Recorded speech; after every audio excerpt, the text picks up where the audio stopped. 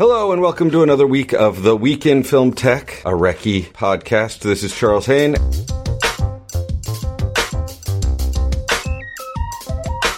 Doing my first post-NAB episode, so I'm going to be going over all sorts of the amazing stuff I saw last week at NAB. NAB, if you don't know, is the National Association of Broadcasters convention. It is held every year in Las Vegas, and it is sort of the big trade show for the film and TV broadcast industry. So the number one thing you do when you're walking around NAB is you're always walking up to people, and your default sort of greeting is like, so what did you see that's cool this year? It's like talking about the weather. And the reason why it's useful is because legitimately one of the fun things about NAB is discovery, and you will totally have people be like, oh, I saw this thing, you got to go check that out. So there is a benefit to this, like what did you see that's cool this year? But it's also really interesting because one of the big conversations that kept coming up this year was how this was like a headline-less NAB. The headline last year, Pro as Raw. The headline the year before that, Cinema Lenses, right? Everybody 2 years ago had all of these Cinema Lens lines. So we have a lot of like big banner headlines here, and there wasn't a big banner headline for NAB this year. I mean, there's a lot of full-frame stuff, but we also had a lot of full-frame last year and the year before. There was a lot of other stuff sort of bubbling over the surface, but there wasn't like a big banner headline. Except the one thing that everybody talked about was Cinegear. So, NAB, traditionally a week in Las Vegas in April. Cinegear, newer, not been around as long. I mean, NAB goes back to at least the 70s. I don't know when it started. I've been going to Cinegear in LA since like 2003, 2004, or maybe 2006, 2007. But it's been around at least a decade. But it's a younger, and it's in LA. It's usually on a studio backlot. It's been a lot of years at Paramount, although I hear they're outgrowing Paramount. And it's more cinema-only focused.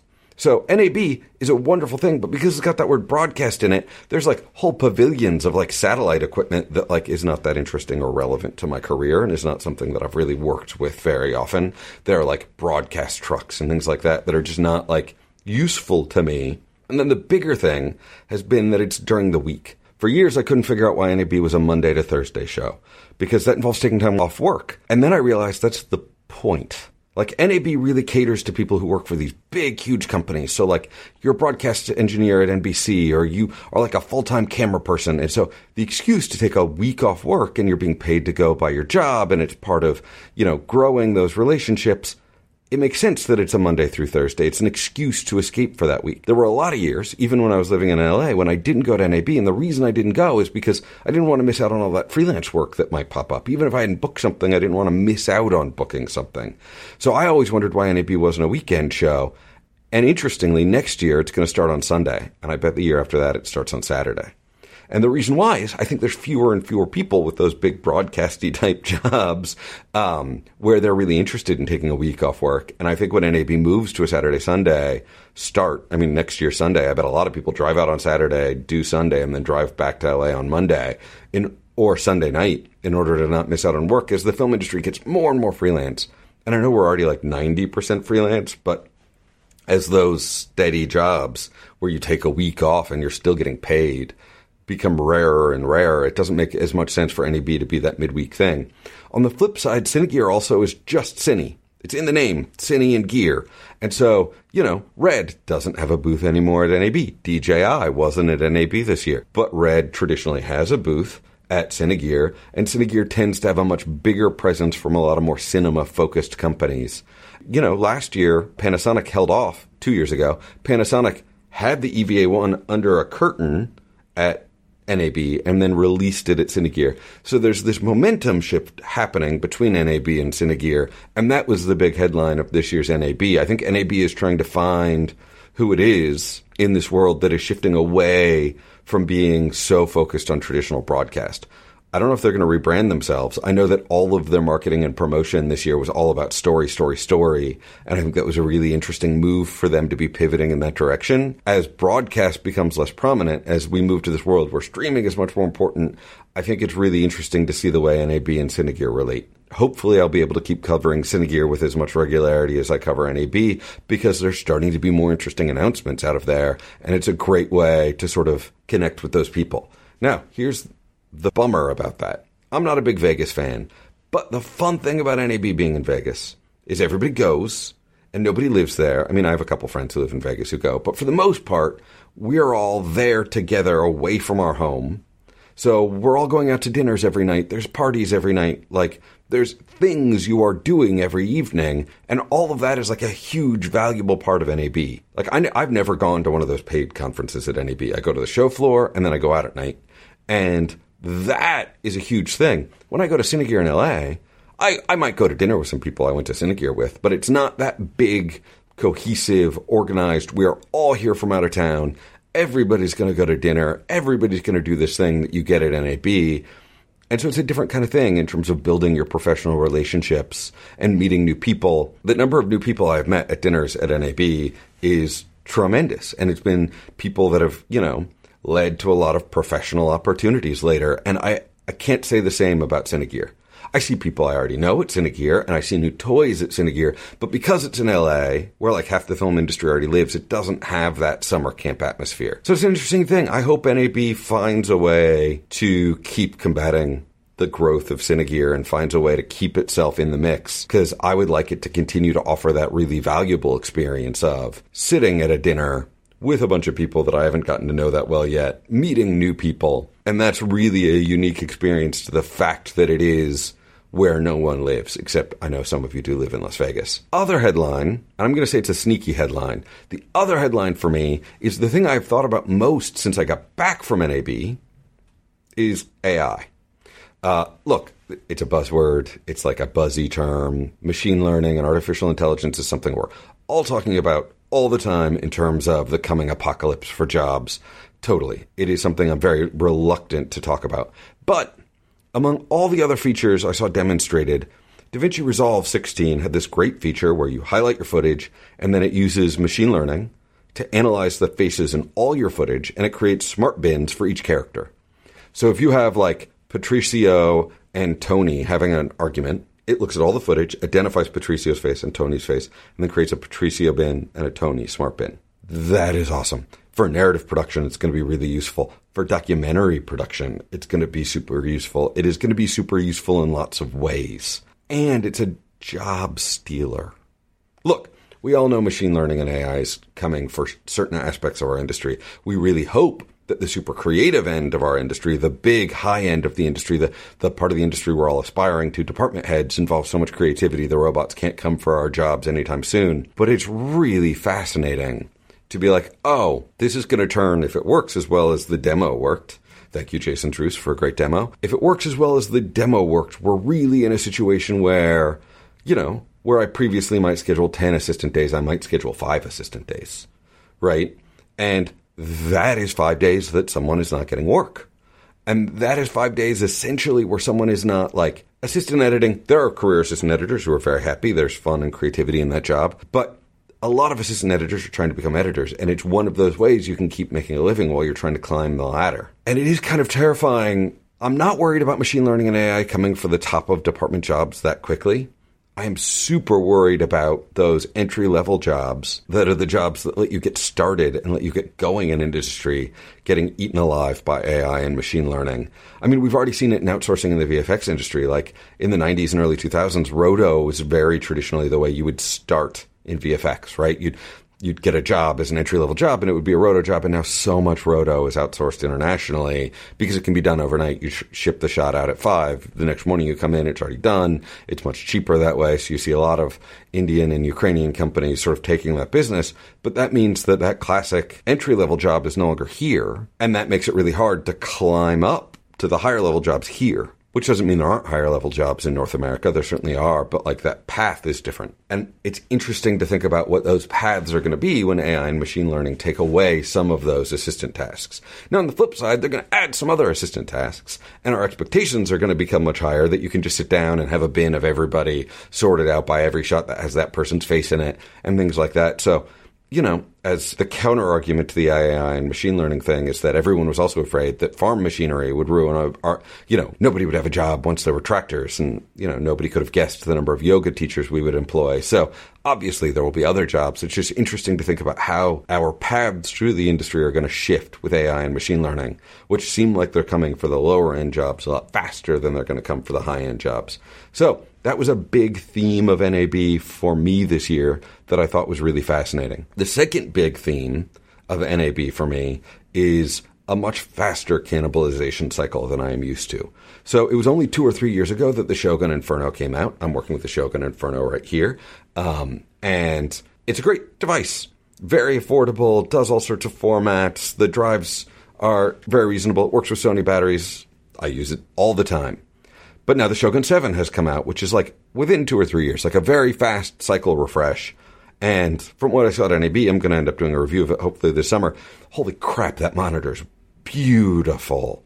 And like the angle of view isn't, we were like trying to show it with the shooter, and like the angle of view is crazy. And like that's a very fast cannibalization cycle. Arri came out with the mini LF around a year after coming out with the full-size LF. That is a fast cannibalization cycle, especially because Arri knows that the mini LF is going to be a huge hit. So you have a whole lot of customers, and I'm going to, full disclosure, the school where I teach, Fierstein Graduate School of Cinema, we just got an Arri LF, and I feel like it was 100% the right decision for us, and I'm very excited to be the first film school that we know of who has one, and all of the thesis films will be shooting it, and it's going to be really great. And I'm pretty sure we still would have chosen the full-size LF over the mini LF if both had been available. But as someone who is part of a school that just bought this camera, man, the fact that there's already a mini out so fast is definitely like... And, if I were a rental house that had just bought 4 LFs, the mini is going to be very hot in a certain indie section of the market. I asked Arri about this. It'll be in the newsletter. I was like, are you afraid of cannibalizing your own market here? And they were like, well, if someone's going to cannibalize it, we figure why not us? And I feel like that's a very smart move from Arri's part, but that is a fast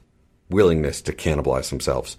Why is the Arri Mini going to be such a huge hit? So, first off, if you look at the original Alexa Mini, huge monster hit, you were seeing people getting 2 or 3 years out of its rental cycle. Usually you buy a camera, you hope if you pay it off in 18 months, that's great because the rental price is going to drop so fast in 18 months. You're still seeing, you look at ShareGrid and Kit Split, 2 years out, 3 years out. The Alexa Mini is one of the most popular rental cameras out there because you get the beauty of Alexa Color Science, which is still the top. And you get it in like a really compact form factor, which is phenomenal. The Alexa LF, you're getting that huge sensor, right? The large format sensor, which is beautiful. And you're in the big full-size Alexa body, which is great because you're going to get like 150 frames per second. You're going to get all sorts of other features out of it. You have built-in wireless transmitters. You have a whole lot of stuff that you're not getting with the Mini, but the Mini is going to be huge because you get that smaller form factor. And if I'm going out, like if you look at Sundance, like 85% of the movies at Sundance were shot at the original Mini, and in 2 years, 85% of them will be on the Mini LF because I don't need all that slow-mo if I'm just going out and shooting an indie feature about like feelings and growth and stuff like that. Like that slow-mo is going to be really useful for commercial work and action work, but you're not going to see it on the kind of traditional Sundance movie. And as much as I love that Arri has integrated wireless transmitters in that LF, which is great, they only work with Arri's receivers, even though they're all using AMIMOM boards. So they theoretically could play together, but they don't. And for the record, like not a lot of the brands play together, even though they're all AMIMOM boards or chips. And look, if you have the whole infrastructure, which we got here at Fierstein, you've got the LF and you have the Arri receivers and everything all plays together, that's great. If I'm like an indie DP, I probably own a Teradek or a Paralinx already, or Vaxis or Hollyland or any of the other up-and-coming ones. And if I'm a freelancer, I'm going to want the Alexa LF Mini because it doesn't come with the wireless transmitter built in, so I can use my own and I can play with whatever the production is using, right? Like maybe the director already owns their own like little small HD 702 bolt receiver. So the fact that the wireless video isn't built in is actually a plus in the Mini LF. So, I'm not in any position to do this at the moment, but like it's the first camera in a long time where I'm like, oh, if you put in an order for this today, you will absolutely pay it off in 2 or 3 years. It will be a hot rental item with legs. So the Mini LF is a super exciting thing for Arri, but holy cow, did they cannibalize themselves quickly. And that was a really interesting theme I thought of NAB this year was I think people are getting much more willing to cannibalize their own market on a faster cycle than they were before. There were 2 other themes I sort of noticed at this year's NAB. One was integrations. We're seeing a lot more integrations of products and products sort of wrapping themselves together. So, for instance, something we saw at last year's NAB and something I played with in January, Small HD and Teradek RT have built this amazing thing where you have your Teradek RT follow focus, and with a single cable, you mount a small HD monitor on top of it, which has a built-in wireless Teradek receiver, so it's getting wireless video, including lens data, from the camera. And you get a single cable, and it's going down to your follow focus, and it's getting follow focus data. So if you've lens mapped down in your follow focus thing, that data is up there on the small HD, and you can follow focus and you're looking at the monitor holding the follow focus, and you can wander around anywhere because it's all wireless and it's all integrated and it's all like slick integrations. And I think slick integrations are really exciting as cameras have gotten more complicated and had more accessories and more random wires. It's really exciting to see these integrations going on. And we're even seeing them in post, like DaVinci Resolve now ships with Frame.io built in. And I have to talk about that because like 6 months ago, I was in some meeting somewhere and someone was like, so where's Resolve slacking? And I was like, well, I feel like Resolve is killing it in a lot of ways. But the whole cloud infrastructure, I feel like they are sort of a step behind everybody else. And then I said, I feel like that's okay because I don't actually really use the like cloud sharing tools that are built into Premiere and Media Composer. They have them, but my internet's never fast enough and it's never a useful workflow and the integrations are so hiccupy. And I'm really excited that Frame.io and Resolve integrated it together because frankly, I feel like that's a much smarter move. It allows Resolve, Blackmagic, to really just focus on continuing to improve the software, building out their AI tool set, focusing on the thing 95% of us use, and then outsourcing the whole cloud infrastructure to a specialist, Frame.io, who's already doing a really great job with it, who is building a lot of that infrastructure integration with Resolve in a really smart way. And I think it's smarter to let them do that. Media Composer and Adobe are building all of their own like cloud sharing tool sets themselves, which are going to offer them some benefits, but I don't use those yet. I'm already using Frame.io all the time. And now Frame.io is coming pre-built into 16, although as a school where we run a lot of Resolve, I really hope they have some sort of academic plan coming because we can't afford to buy all of our students full price Frame.io, but it would be really great if we could be teaching them how to use Frame.io while we're here, and then they'd all come out addicted and, come on, Frame.io, give us an academic plan. But in the short term, what's really fascinating about it is the way in which that integration really works is super exciting. So, they had a little box set up where on set, it was live streaming low-res proxies to the cloud. So they'd shoot a shot, and then a few seconds later, you'd watch it appear in Frame.io. And then, obviously, those are popping up on Frame.io.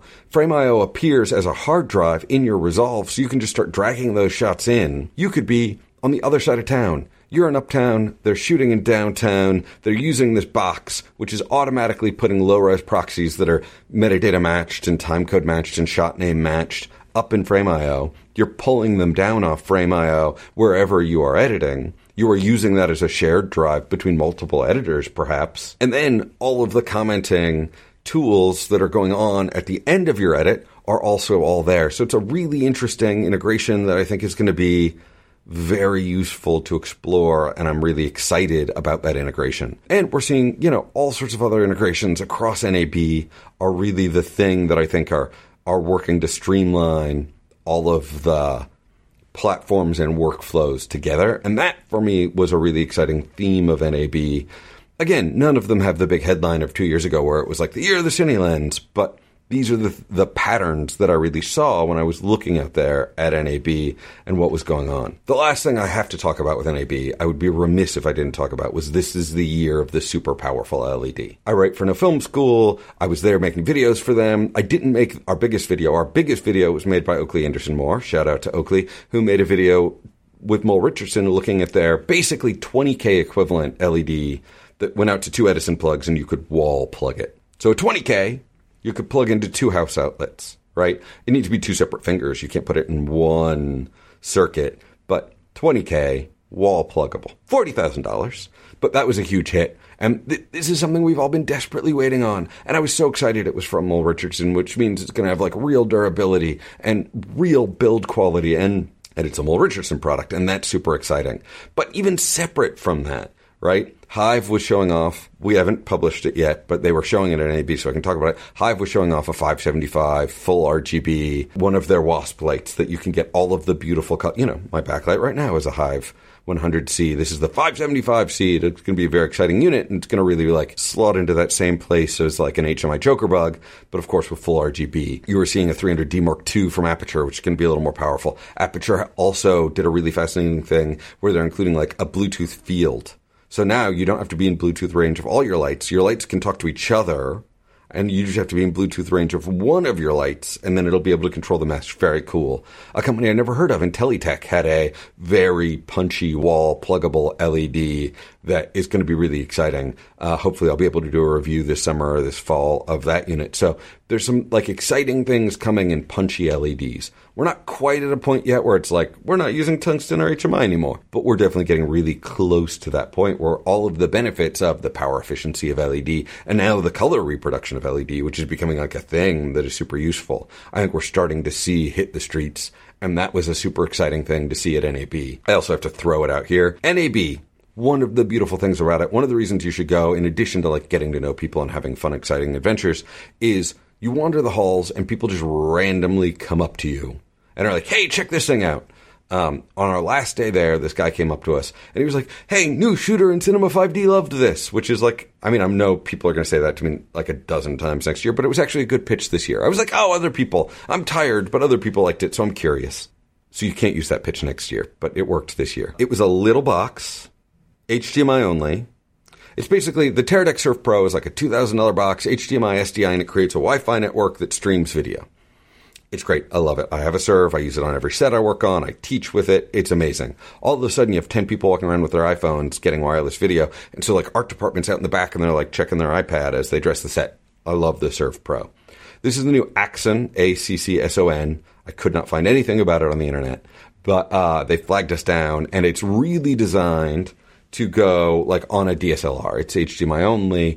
It doesn't even need accessory power. It's like got a built-in battery inside it, or you can hook it up with a USB charger like you would use for your phone. It's got a USB-C in, and it does the same thing. It creates a little Wi-Fi network where like 4 or 5 people can connect with an app and see streaming video. And it was like $300, which is like super cool because I think that's actually a really interesting way. Like if I'm on a little shoot and I'm out there with like, I'm shooting on an XH1 right now or whatever I'm shooting on, and I don't want to, you know, my XH1 and the Surf Pro cost the same.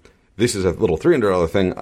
It's probably not going to be as robust. It's probably not going to be as easy to interface with, but it's going to be usable. Like we saw demos, and it was certainly like a fun thing to work with. They also apparently have a workaround where it can stream to like a Chrome stick or something you could plug into a normal TV. So stuff like that is like one of those magic pleasures of NAB where you're just wandering around and people flag you. And they're like, hey, check this out.